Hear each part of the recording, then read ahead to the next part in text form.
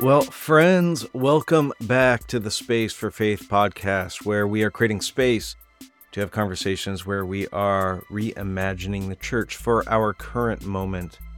My name is Mike Goldsworthy, and I'm just so glad that you would spend some time listening in and being a part of the conversations that we get to have here.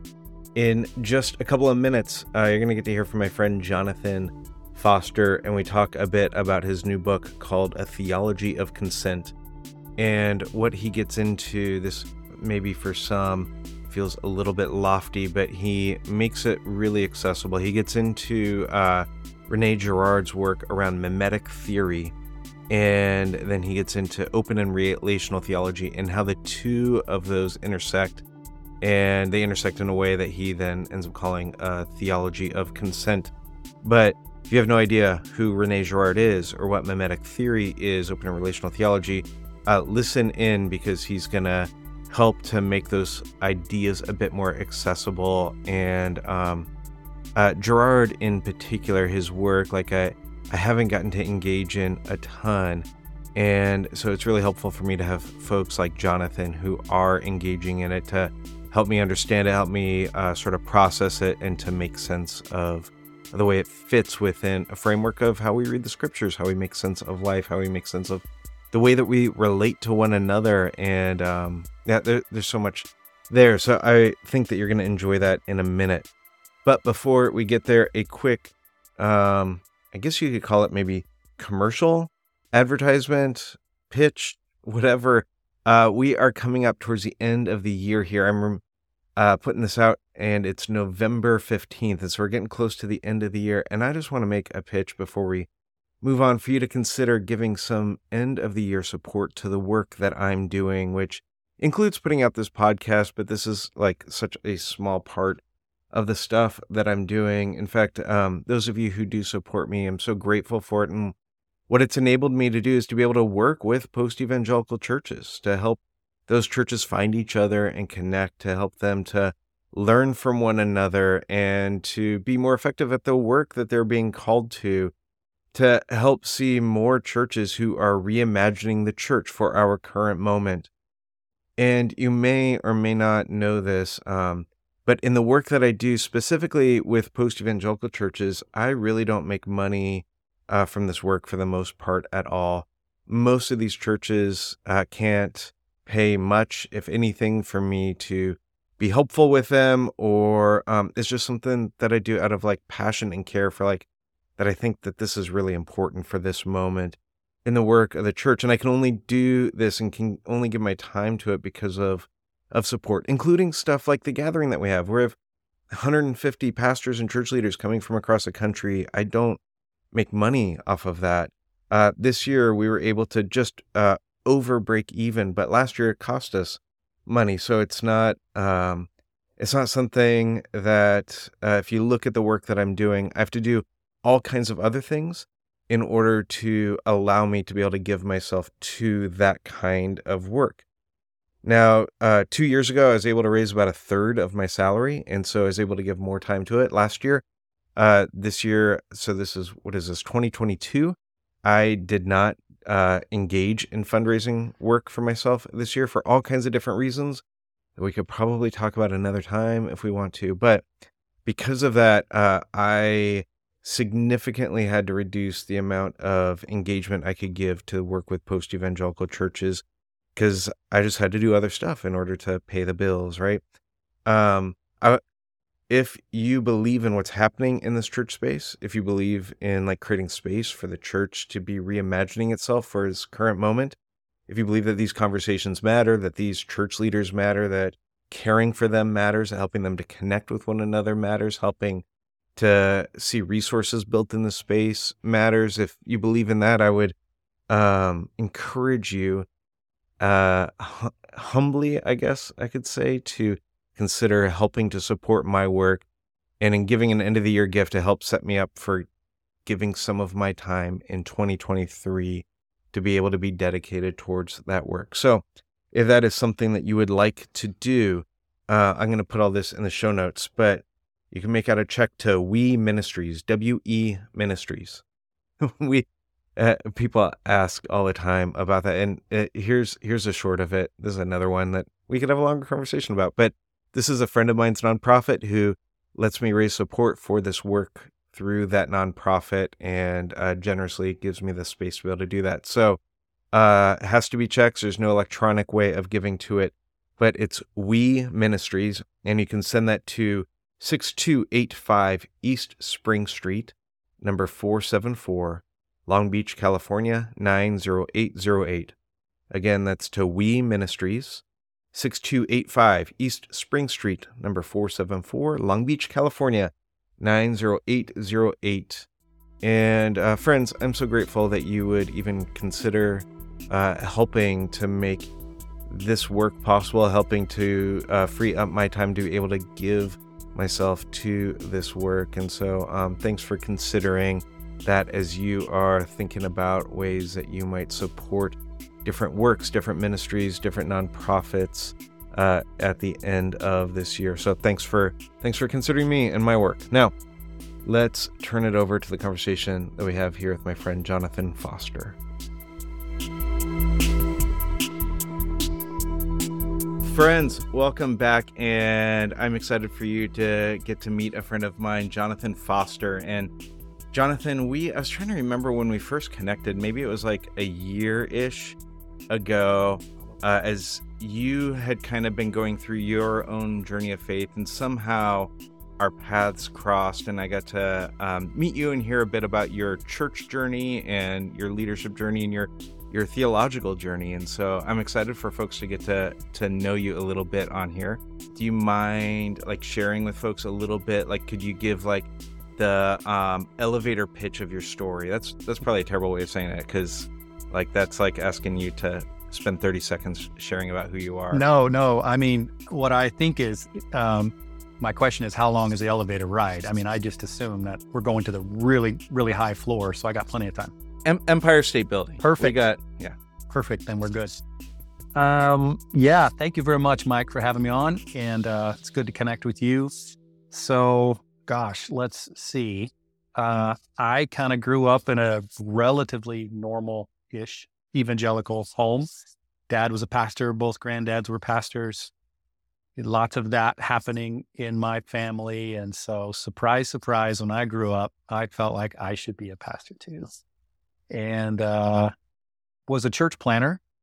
And that was a lot of fun. You know, it's fun to be a planner because you're kind of, you know, the denomination doesn't really know what to do with church planners. So they kind of just stick you out on the edge and you get to try different things. And then as I'm trying different things and just doing normal pastor life, whether you're a planter or not, you interact with people. And the more I interacted with people, the more I realized it was just a growing realization that my worldview doesn't really leave a room to think through some of these things like I wanted to think through them. And honestly, it probably wouldn't have gone much further than that. But I personally just went through some massive, very dramatic things. And probably the biggest one of those things was our oldest daughter died 2015 on New Year's Day. And so, you know, in the aftermath of that, and I'm fast forwarding through a lot of stuff, but because I'm still on the elevator here. In the aftermath of all that, I needed to come up with a better way to process the questions. And so what I'm saying is I didn't even need to come up with better answers, because in the end, the best answers always lead to better questions anyhow. I just needed a better system. And so one thing kind of led to another, and I landed on Rene Girard pretty quickly, mimetic theory. That was super helpful for me. It helps me have a healthier understanding potentially of what was going on, not only with Jesus, but what goes on in culture and in religion. And then I pulled on that thread for a while, and then I kind of landed in also in open and relational theology. And those two things aren't the same. Open and relational and mimetic theory are really different disciplines or different thoughts. But I landed in open and relational stuff. And then most recently just finished up a dissertation where I brought together those two things into my work. And so that's a lot of years I just covered really quick, but it's basically, I've kind of grown up in the church, and most of it was good. and most of it worked until it definitely didn't work. And then I had to try new things, and I'm really, really glad I did. I'm really thankful for the whole journey. Hey, just a quick note. The mic, when it rubs against your sweater there, sorry, gets a little thing. Just a heads up. Not a big deal. Well, I appreciate you sharing all of that. And I want to get into, because your book that you have coming out, Theology of Consent, is your dissertation being turned into a book of that work of combining mimetic theory along with open and relational theology. And I want to get into some of that because I think be super fascinating to hear those things. Before we get there, I wanted to ask you maybe another personal question. Sure. If it's okay. Yeah. I'm curious for folks, especially, I'm thinking of folks who listen to this who are on their own faith journeys, but maybe aren't leading a church in the midst of that. Mm-hmm. But I'm also thinking about people who are in church leadership who are going through their faith, sort of expanding and changing, and the church that they led is in a different place than where they are now. And so I'd be curious for folks to hear a little bit on what was that experience like for you to be leading a church, even when that you started the church, and that you are changing and you're finding yourself in some different places. What does that do to you? How does that feel? Yeah, that's a really good question. Super challenging. It's one of the more difficult things I've ever had to do, to realize that, my entire system of the way I'm processing life and theology and meaning is being disassembled in real time, while I was, pastors, they're the primary meaning makers for people, right? Things happen, and then we gather on the weekends, and among other things, the pastor kind of pieces things back together.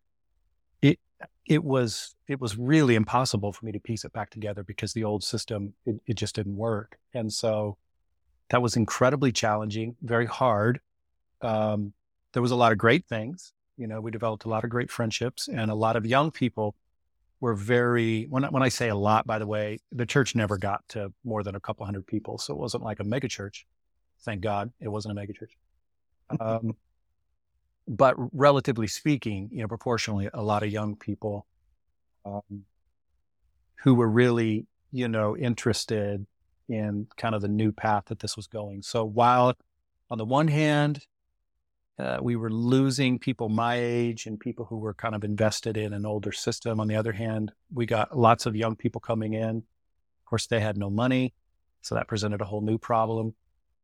And then the denomination that I was a part of, I used to be a part of the Church of the Nazarene, grew really uncomfortable with some of the things that I was talking about. And so that led to them voting me off the denominational island a few years ago. So that was a super challenging thing as well.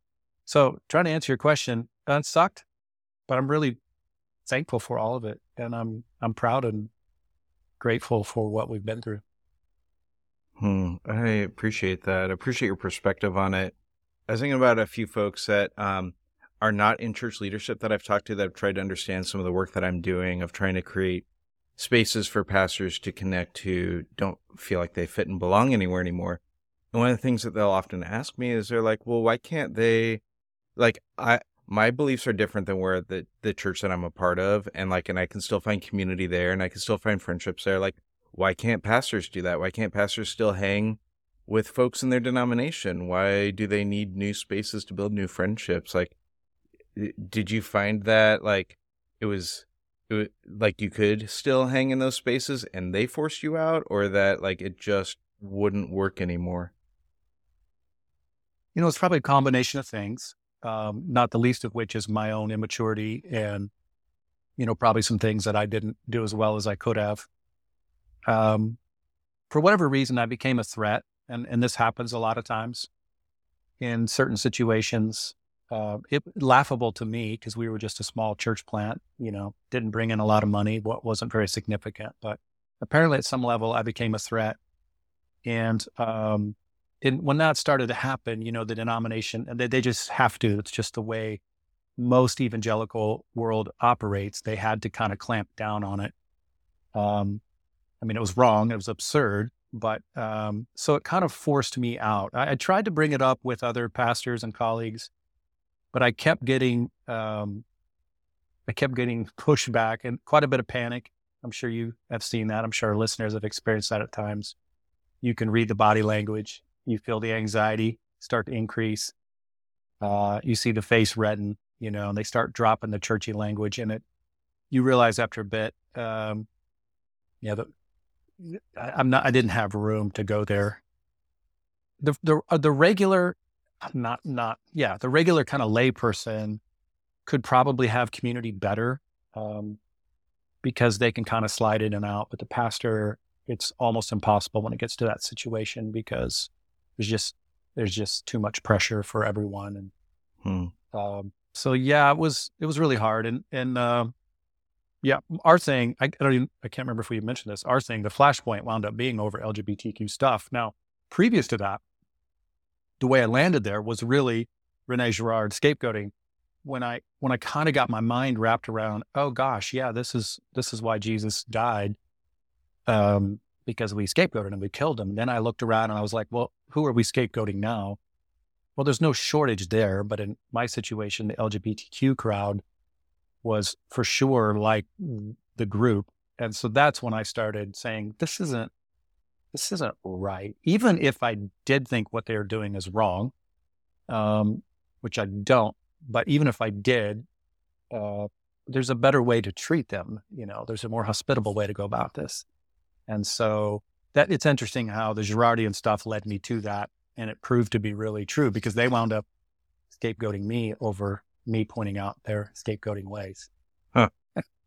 So I think that's a good transition then for us to get into some of the stuff from your book. Mm-hmm. And maybe that's even where we start. Like, as you were talking about your own journey, I was thinking of Scott Erickson, who we've had on the podcast. He at our gathering last year created this image that became really helpful for me, that he used at the gathering, that was essentially like it showed a progression of moving from head to heart to hands. So he essentially said, like, the way that we had been enculturated was like you establish a certain way of thinking about a thing, right? Like a theological framework or whatever. You begin to be passionate about that thing, and then you start interacting with real people as a result of it. And then so hands were sort of at the middle of this picture, and then where it moved from hands was that as you start engaging with real people because of what your theology told you to do, and then you had a passion around it, as you engage with real people, that began to change what your passions were because of the real people, which then forced you to have to ask questions about what you thought and believed. And it's sort of like that this like real life, real situations, real people forced you to have to like rethink some things. Yeah. So for you, seems like one of the things that led you down a path of was discovering Rene Girard and mimetic theory. And so for folks like me who are not reading tomes of Girard's work, what is mimetic theory? How does scapegoating fit into the way that we have understood the gospel? And then even like as you start weaving it into like seeing it through the lens of your experience of church, like how does that all work? Yeah. Wow. I'm so happy when someone asks me about mimetic theory, get a chance to talk about it. You're making my day now. It's a normal coffee time conversation. Yeah, sure. We have with folks. Yeah. Tell me a little bit about mimetic theory. Well, first of all, what I think Scott is saying is so true. There's that beautiful symbiotic interaction between what we're doing physically and what's going on mentally. And sometimes leaning into a thing physically and interacting is the thing that then gets the brain going in the right direction. And sometimes I think it works the other way. And probably all the time it's back and forth. For me, I was in a space of grief and just distraught and trying to figure out what it is that I believed. And really in 2015, at the height of like the extreme intense grief, my first question was basically, what the hell just happened? My next question was, kind of like, why did my kid have to die? But it wasn't in a complaining way so much as like, what does this mean? This is so absurd. I mean, it's the craziest thing to all of a sudden be bereft of this relationship so suddenly. And so that led me to thinking more and deeply about well, why did Jesus have to die? Because I think for those of us who are Jesus followers, probably all our questions about pain, like tributaries, wind up flowing into this bigger river question of, like, why did Jesus have to go through what he did? And I'm a little bit embarrassed to say that, at that point I was in my late 40s, and I hadn't really nailed down, no pun intended, I hadn't really nailed down, what I thought, maybe that is pun intended, what I thought about atonement. But when I landed on Girard, it was so great because it gave me the language to see, I know why Jesus died, because we killed him. That's why. It's not because God needed. It just didn't, none of those old answers made any sense. There was no resonance that God would need blood. How would that even work? How does paying something off get to forgiveness anyhow? I've never once had to beat one of my kids in order to give forgiveness to one of the other kids. So all of that stuff, I was having all this discordant, music happening anyhow. And so Girard came along and helped me see how it is we got here and what we were thinking. So that's the backstory. Now to try to set up to answer your question, what is mimetic theory? It's super helpful because I think that's a lot of where people are having a bit of discord. I think a lot of us have hit that point where we're like, oh, hey, this makes God out to be a bit of a monster. This makes God appear less loving than me. This pits God against Jesus. And so I think there's a lot of us that have had that kind of discord. And then you're like, well, then what do we rebuild? What do we put in its place? And so, so you found Girard to be helpful. Yeah, you're exactly right. And thankfully I landed on this. And so, maybe I'll just kind of run through the sequence of mimetic theory. It's not really linear. Probably everyone will understand that, but to try to understand it, you kind of have to, present it in somewhat of a linear way. So first of all, it's all built on desire. Maybe I'll do the quick points real quick, and I'll go back and unpack them. But desire that leads to imitation, that leads to conflict, that leads to scapegoating, that leads to the ritualization of scapegoating, out of which religion is formed, according to Girard. So all of this is built on desire. It's this idea that it's a Freudian, Lacanian, Hegelian idea that none of us really know what we desire. I really only know that I like what you like, I'll probably, I don't know, I'll probably buy that microphone after this, interview, or, I'll see your glasses or something, or, vice versa. None of us really know what we want. We just are really aware of what the other person wants. The entire marketing system is built upon this. It's marketing the desires of the other person. So Girard would say our desires are mediated by the other.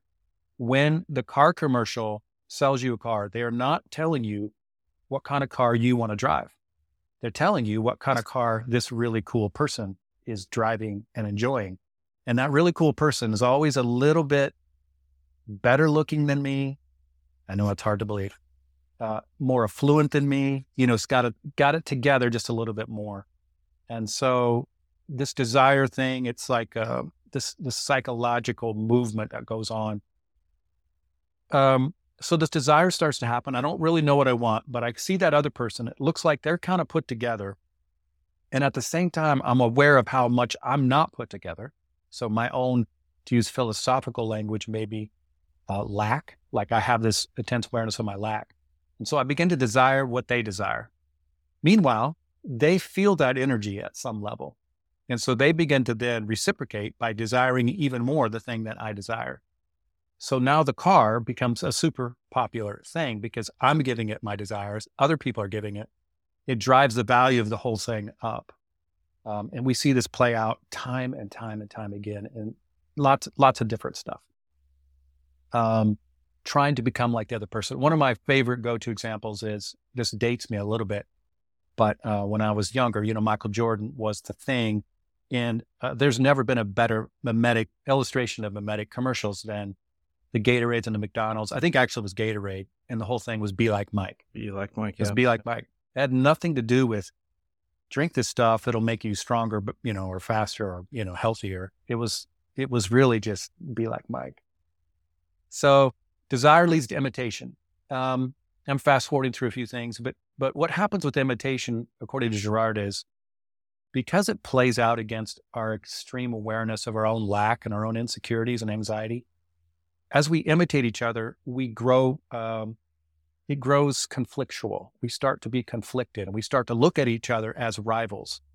So rather than, oh, you've got this thing and I can have it too, it's more like, oh, I got to get that thing before Mike gets all of it. Because if he gets all of it, I can't have it, which of course plays into our scarcity mindset, the opposite of an abundance mindset.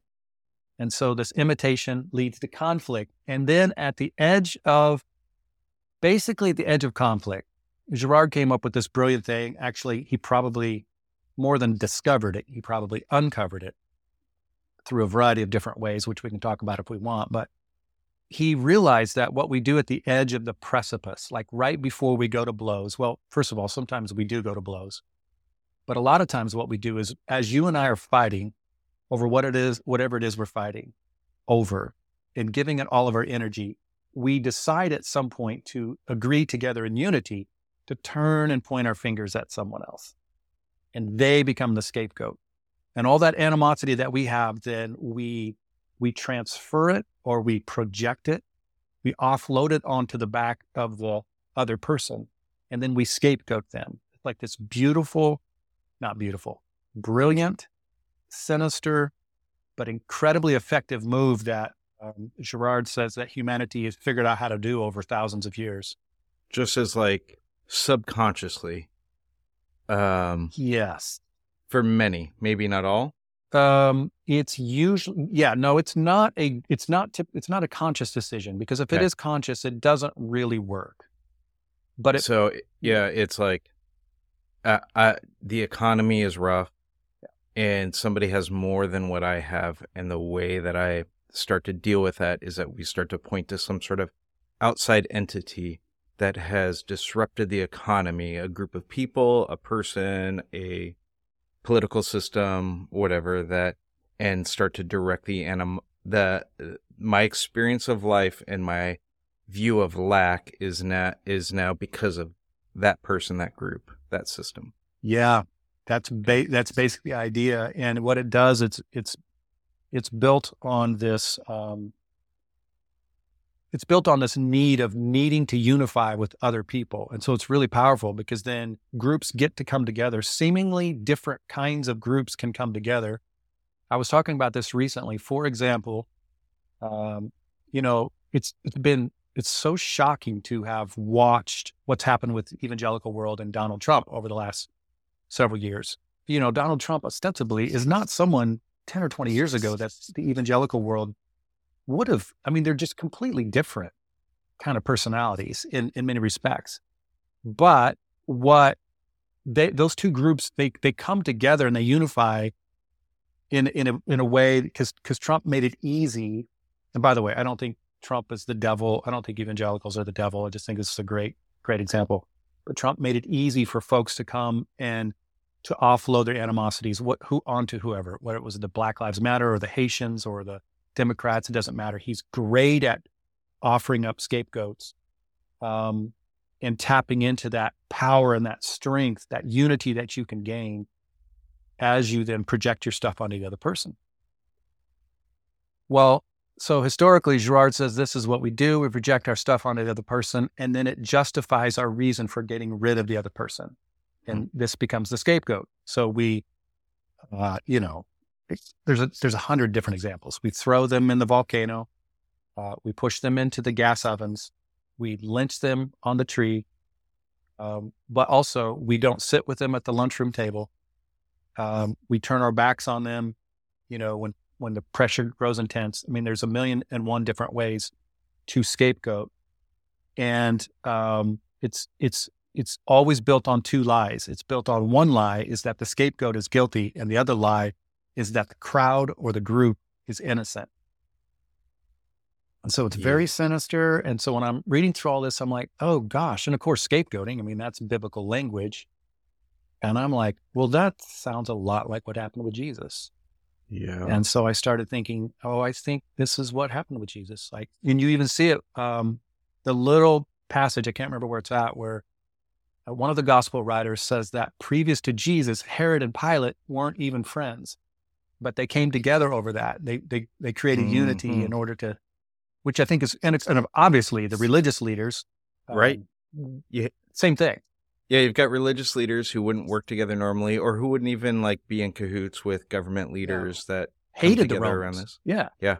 So all three, you got the political in Herod, you got probably the financial, in Herod, and the political in Pilate, and the religious in Caiaphas.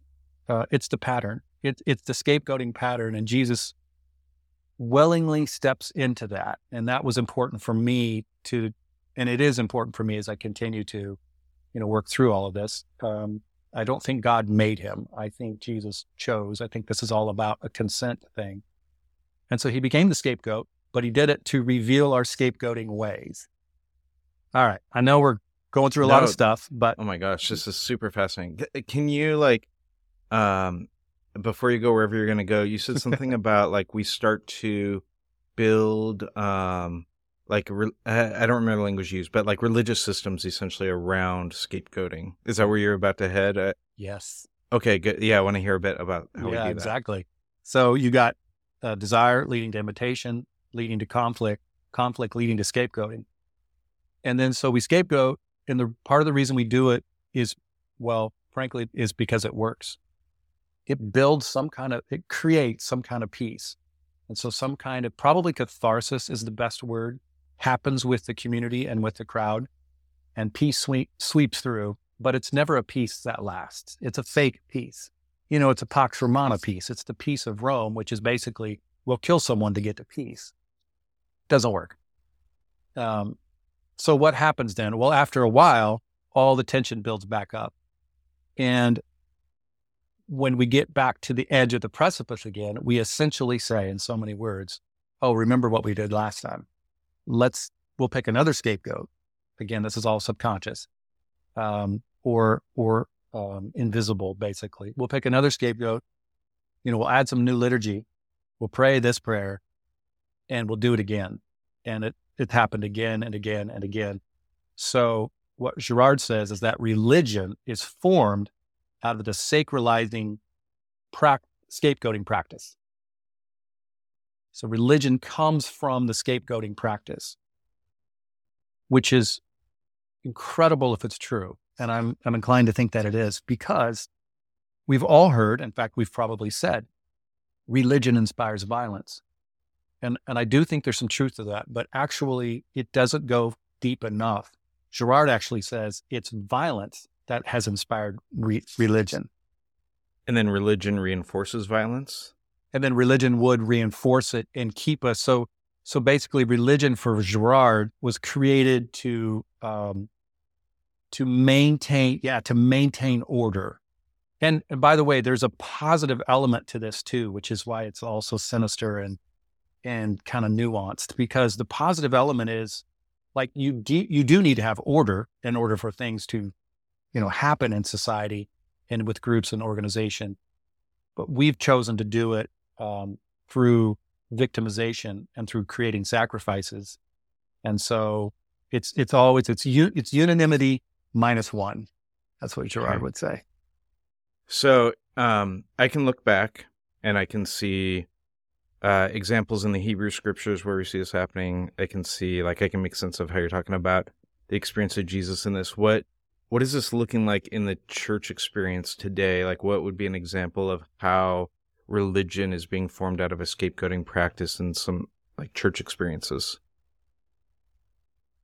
Well, the examples are endless, and scapegoating itself is it's got a bit of AI to it. Like it's constantly reorganizing and re-updating its operating system so that it can be cloaked, because the more you uncloak it, the more, it doesn't work. It's a big piece of how to get beyond this is awareness of all of it. But it's constantly in operation. I mean, the first thing that came to my mind when you asked is the whole Christian nationalist thing that's happening. I mean, clearly these are people, among other things, And again, some of them are probably not bad people. They're just caught up in this system where they've been conditioned to form a group over against another group and to call that other group bad so that they can call themselves good. In this case, it's, anyone who proposes anything what they think is anti-American, which of course could be any number of things, but it's a scapegoating practice. All of our politics, are built on scapegoating. Yeah. Would you, I'm thinking of like some,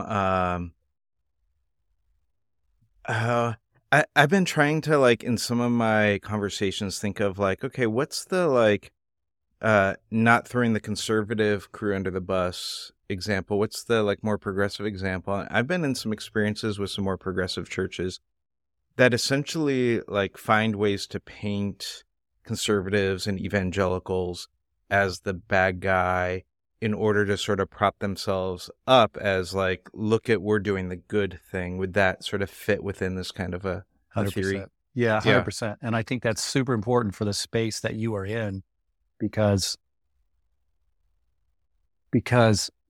scapegoating, I think, is closely often linked to deconstruction. And it's really flammable. It can take off quickly. And people can feel really justified in scapegoating that other person, in part because when you unpack all of this, you realize that when I'm scapegoating someone, the reason I feel so justified and so passionate about it is often, and I don't know that this is always true, so I hope the listener doesn't get too mad too quick, so just hear me out. But often what we're doing is we're projecting our own crap onto them, so nothing gets me quite as riled up as when I see myself in the other person. So I get to be morally outraged at the other person when in reality, at a deeper level, we're all just like a mirror. We're looking at our own desires are that other person, and it reminds us of ourselves, and it really, really trips us up. So I think you're absolutely right. I think that it's easy for me to scapegoat conservatives, and I should link back to my earlier story because I do think it's true. I pointed out the scapegoating practices of the Church of the Nazarene, and then they scapegoated me, which I was telling them this in real time when it was happening. I knew it was happening. Well, the real challenge became after that happened, because the real challenge for me then became, Jonathan, will you now scapegoat them for scapegoating you for pointing out their scapegoating practices? Yeah, will you perpetuate the cycle? Will I perpetuate the cycle, or will I lean into grace and love and mercy and goodness? And man, it is hard. It's hard. I mean, I know I'm skipping over a few things here to get to this, but this makes me think of it. You talk about love in your book. You talk about love that is non-binary, non-violent, non-scapegoating, which I appreciated that framework, and those three together I thought were really interesting. Maybe you could elaborate on what that looks like a little bit, because that to me sounds a little bit like what you're describing, like you've got to move to this other kind of place in order to not perpetuate the cycle of what's been done to you and feel real justified in doing it, because it's really easy to feel justified in doing it. Right. It's really easy. And also sometimes people are guilty of doing things, which adds another layer of complexity to this. Right. Yeah. It's not like, what was done to you, it's like, oh, well, that was fine, and that's all good. Like they were wrong in what they did to you, and so there is some sort of and this is true of a lot of folks who may be tuning in, like, they've been hurt by the church or something's happened. I mean, we see this every day, and so their anger is justified. And so it starts to get tricky as to how to enact justice. But your question about love, thanks for asking that. So for me, I've had to redefine a lot of the words that I was used to growing up and that I'd used my whole life, which is hard because you have to learn. It's basically like learning a new language. And anytime you learn a new language, especially the older you get, if any of the adults, as an adult, to learn a new language is really challenging. We've been going to Haiti for the last 7 years. And every freaking time I go, I'm like, I sit down and try to learn I'm terrible at it. It's just my brain is apparently already formed in certain ways. So that's really hard. So that's one option, to redefine things. Another option is to make up new words. Well, that's also really hard, because you're just teaching your brain every time you see this word to go a completely different route or to make up a new word. So there's a variety of different words that I've had to put like the defibrillator on to kind of resuscitate. Love is one of them. I realize that love, I think for me, love is I think that God is love. And I think that the fundamental characteristic of love is consent. And so I've had to wrestle with that again and again, because all of us, and I actually think a lot of people probably like that idea. They want their God to be love. And by the way, it is biblical.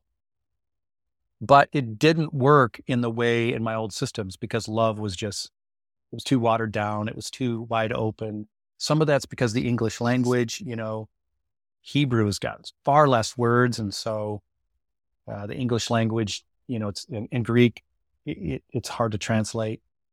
But yeah, it just gets overused. And so I had to train myself, whenever I think of love, to think of non-binary, non-violent, non-scapegoating.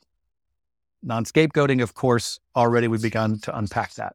I want to love my brother and sister in a way that's free of my scapegoating tendency, of which I'm guilty of, like everyone else.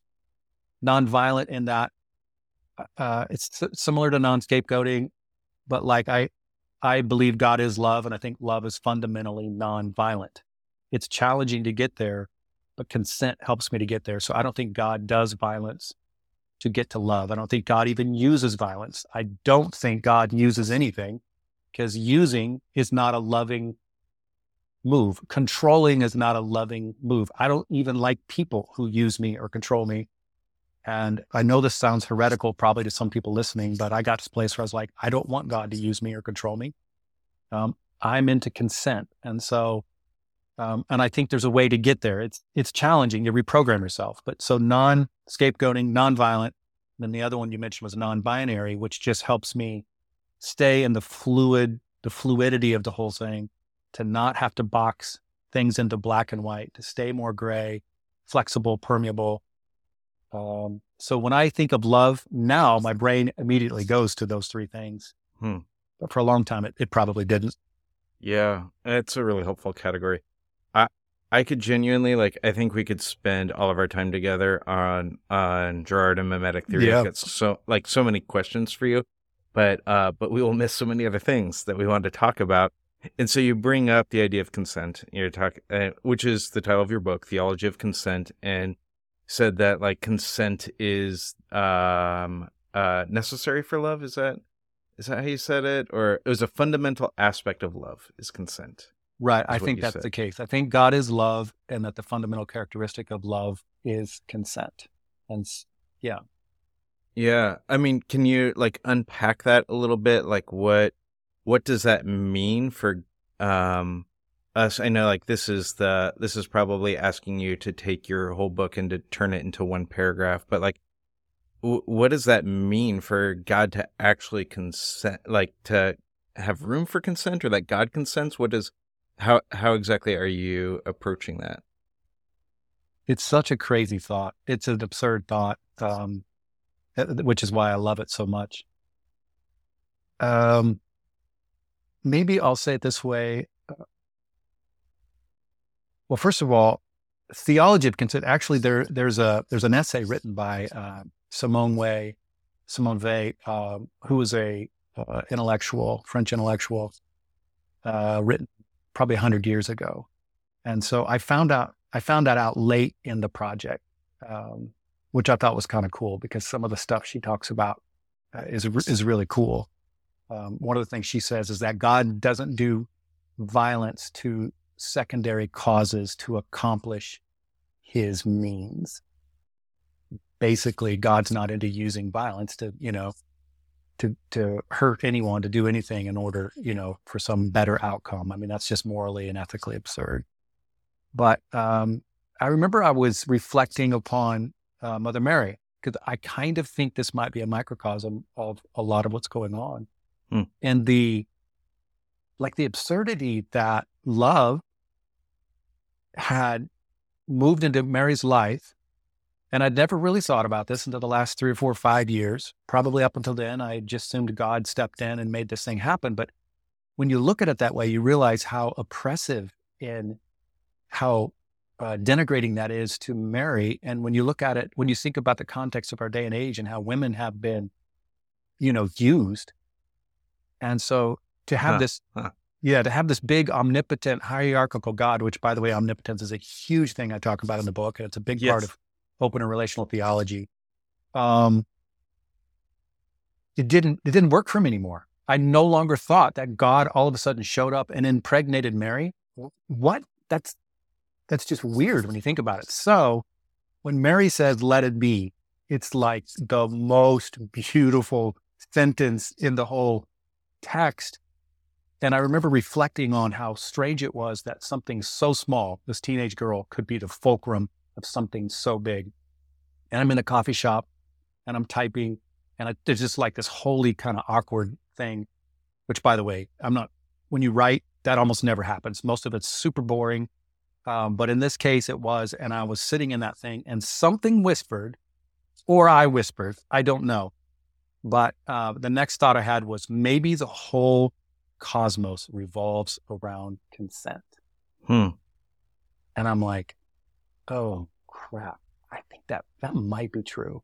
That might be true. And it's so absurd. I mean, so 70,000 words later, that's basically what I'm trying to do. And I don't do a great job of it, but that's basically what I'm trying to do, is to get to what does it mean that something so, the veracity of the spirit of love, which is God's, would consent to not only Mary, but to anyone and everyone, and not just humans, but to, quarks and microscopic things, and to redwood trees, and to the oceans. And so I've been trying to play with that, and it's super challenging because, well, it's completely opposite of the way we've been conditioned to think.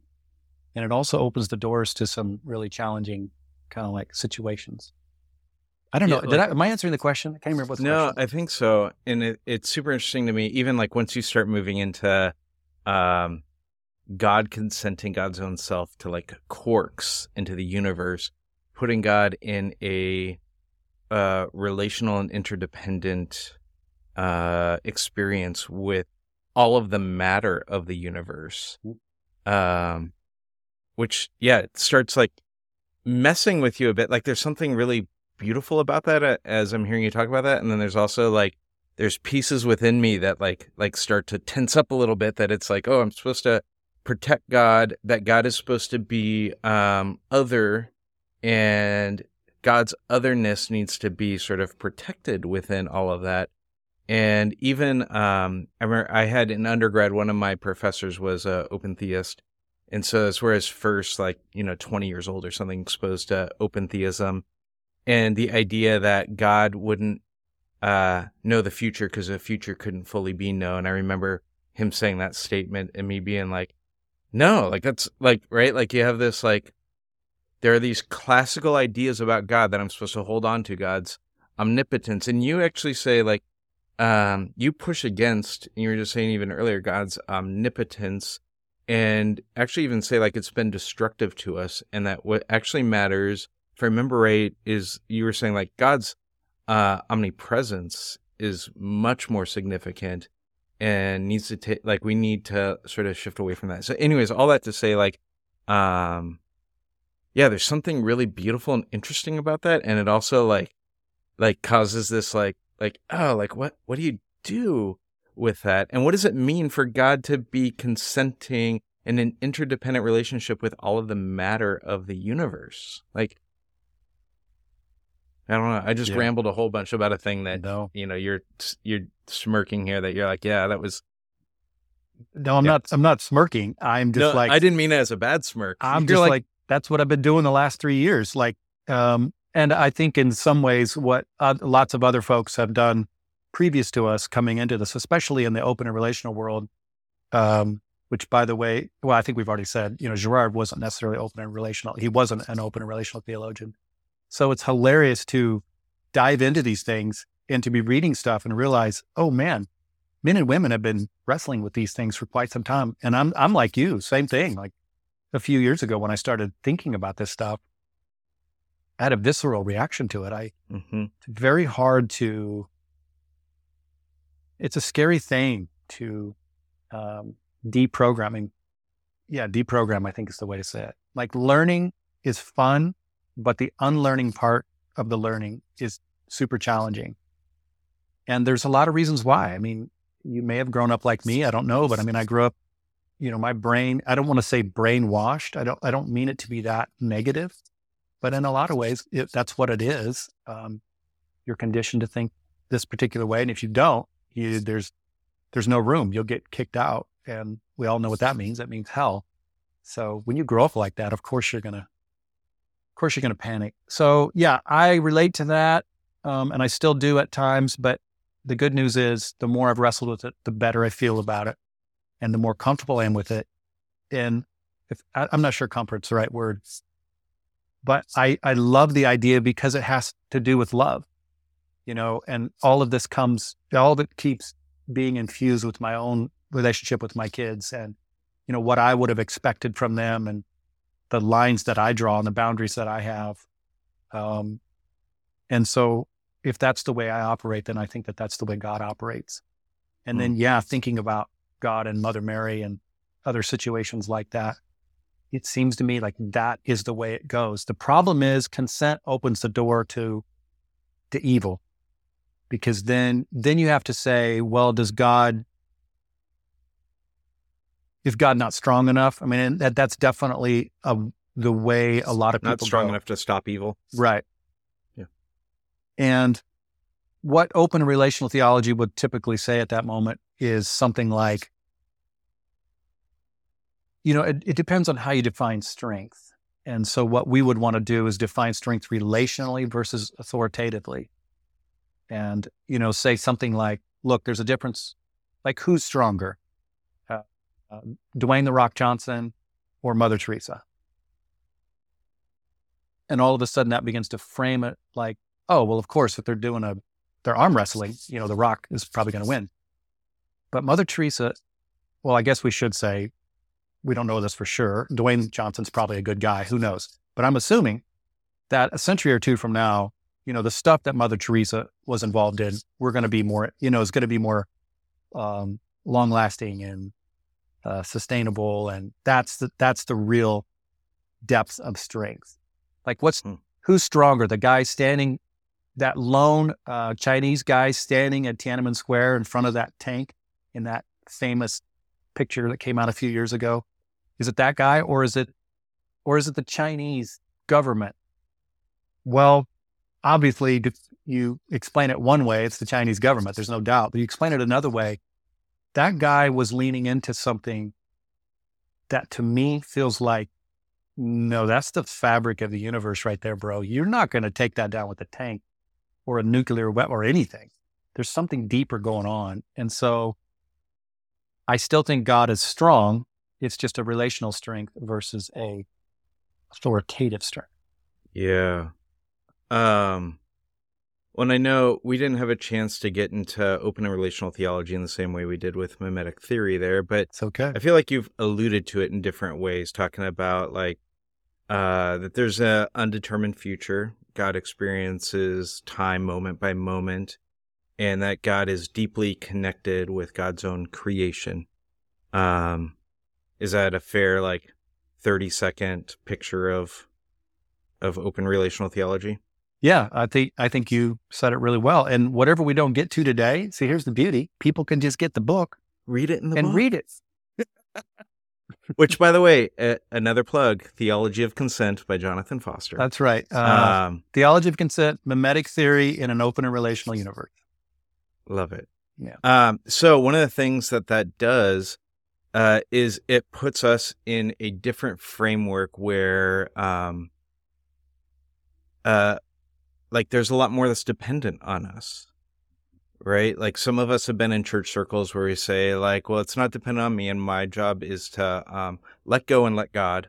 Jesus, take the wheel and I'll kind of step out of this and let you do your thing. And what you're saying is like, no, like that's not actually how it works. It's like Jesus is asking you to take the wheel, and God is asking you not to let go, but to engage in a way that is redemptive and purposeful and meaningful. And I'm putting words in your mouth here, but here is something that you wrote that I love. You said, "An evolving universe depends on us, for God does not force her will." I Like, like talk a that little too. bit about like how that changes the way that we think about and engage with God, and even like in our everyday life. Yeah, that's such a good point. And it's so challenging because me too, I grew up in a situation where the message was constantly, you need to you need to let go of your passions, your dreams, your desires, your ideas, and you need to let God. And I understand the sentiment, right? I mean, people were well intentioned to say that. But now that we've had a bit of enlightenment, now that we've had the benefit of, a little bit of intellectual growth, we realize that that's probably a little bit backwards. Just as like if my kid came into the room and had dreams and ideas, in the same way that I wouldn't say to them, "Oh, those are terrible. Your desires are bad. You need to repent of that and just do what I say." I mean, look, I tried that when they were one, for a few months. It kind of worked. It was fun, but it was over by the time they were like 18 months, right? So in the same way that a good earthly parent wouldn't do that, how much more so with God? And again, it's antithetical to love. I don't think love is interested in using or controlling or forcing. I don't think love needs to tell us what to do. And again, while I understand the sentiment, we definitely want to be open to the movement of love and what's going on. And there's always these new things that we're interested in opening. Yeah, it's very much a relational world, which means our choices matter and our ideas matter. And if God is love, and this is a Tom Oord thing, some people may be familiar with him. Tom's a good friend of mine. He wrote a book called God Can't. And so he's famous for that. But it's an open relational process theology thing. If God is love, then love, can't control. Love can't fix it. God can't fix it. And so all that to say that in that respect, and I say this respectfully, that in that respect, God is not the answer. Actually, God might be the question. So to those kitschy Facebook posts, that we all see after some tragedy happens, well, God's the answer. Actually, I think God's the question, asking us if we will partner with him or her or it to be the answer together, because that's represents consent, I think. Because if God is the answer, I mean, for crying out loud, God should just fix some of the really bad stuff that's going on. So I think it's a partnership thing, and that's a relational thing. It's an entanglement thing. And it's really beautiful, but it's hard. It's challenging. So good. Well, again, I have so many other things that we could talk about, but as we're kind of wrapping up our time here, I wonder if for folks that are on their own sort of theological journey, that are finding more questions than answers, that are finding things that they had held on to, things that were maybe even sort of like stable and would have been foundational for them. They're finding like some of that crumbling apart, and they're starting on their own sort of path of that. Was there anything for you that as you started on your kind of path of your faith, evolving and changing and asking these new and different questions and exploring new and different things, were there any practices, any things that you did, any parts of your life that it's like, oh, this was a helpful thing for me in that season, that like this helped me through that season? I would love to, like, if there's anything that worked for you or that made sense for you in that season that could maybe be helpful for others as they're processing heady theological things, but like somehow that it's working itself out in their lives and their bodies and their, Right. Well, I'm glad you mentioned your lives and your bodies. I think that's really important. I've had to move a lot to process the stuff I've gone through. The physical activity has been super important. And I realized a few years ago, it kind of made sense because we embody these things. So there were some days when I'd be sitting, down, and all of a sudden, like my body would almost levitate and be like, oh crap, I got to go take a run, go take a hike. I love to get in the mountains and get away. And there's something about exercising that has helped me exorcise. I don't know if they've been demons, but to exorcise the demonic or the negative or the oppression, whatever that stuff is. So I think having a routine to do that has been extremely helpful for me. Going to see a counselor has been extremely helpful for me.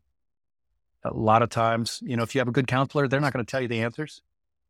Kind of like God, they feed stuff back to you, and then you get to consent and decide yourself. So that's been great. I started I've always kind of read a lot, but I went on hyper speed reading a few years ago, and I started writing, which for some people might be journaling. For me, a lot of stuff I've written is I don't write because I have answers. I write because I have questions. And so there's something about the pressure of, I'm going to put this out in the world.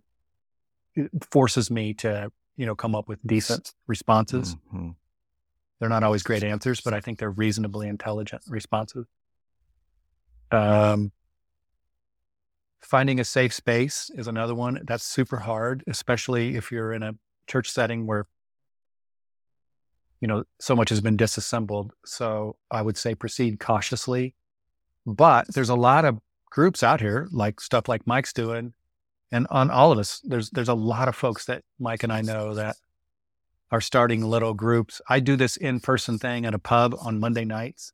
And it's so far it's been 10 or 12 people, but it's similar to what lots of different people are doing all over the country, trying to still interested in love, still interested in mercy and grace and goodness, but just trying to find a safe space. So that's super helpful to have. Yeah, those kinds of things. Walking, reading, writing, counseling. Do your best to find a safe space. That's good. Give yourself a lot of grace. It's hard to give other people grace if you haven't given yourself grace. And so just, build that interior space to give yourself grace. That's so good, man. Oh, I'm so glad that we got to chat on this stuff. Too. And we'll probably have to find another time to get into more stuff. Probably. But so your book is A Theology of Consent, coming out sometime, maybe mid-October-ish. And where can folks track with you and follow you and find you online? Yeah, JonathanFosterOnline.com is probably the easiest way. I do a little podcasting. I do a little writing. I have a Patreon thing. But if you just go to JonathanFosterOnline.com, you'll find it. Awesome. Well, thanks so much. It's super fun to have you on here. I'm glad we got to do this. Me too. Thank you, man.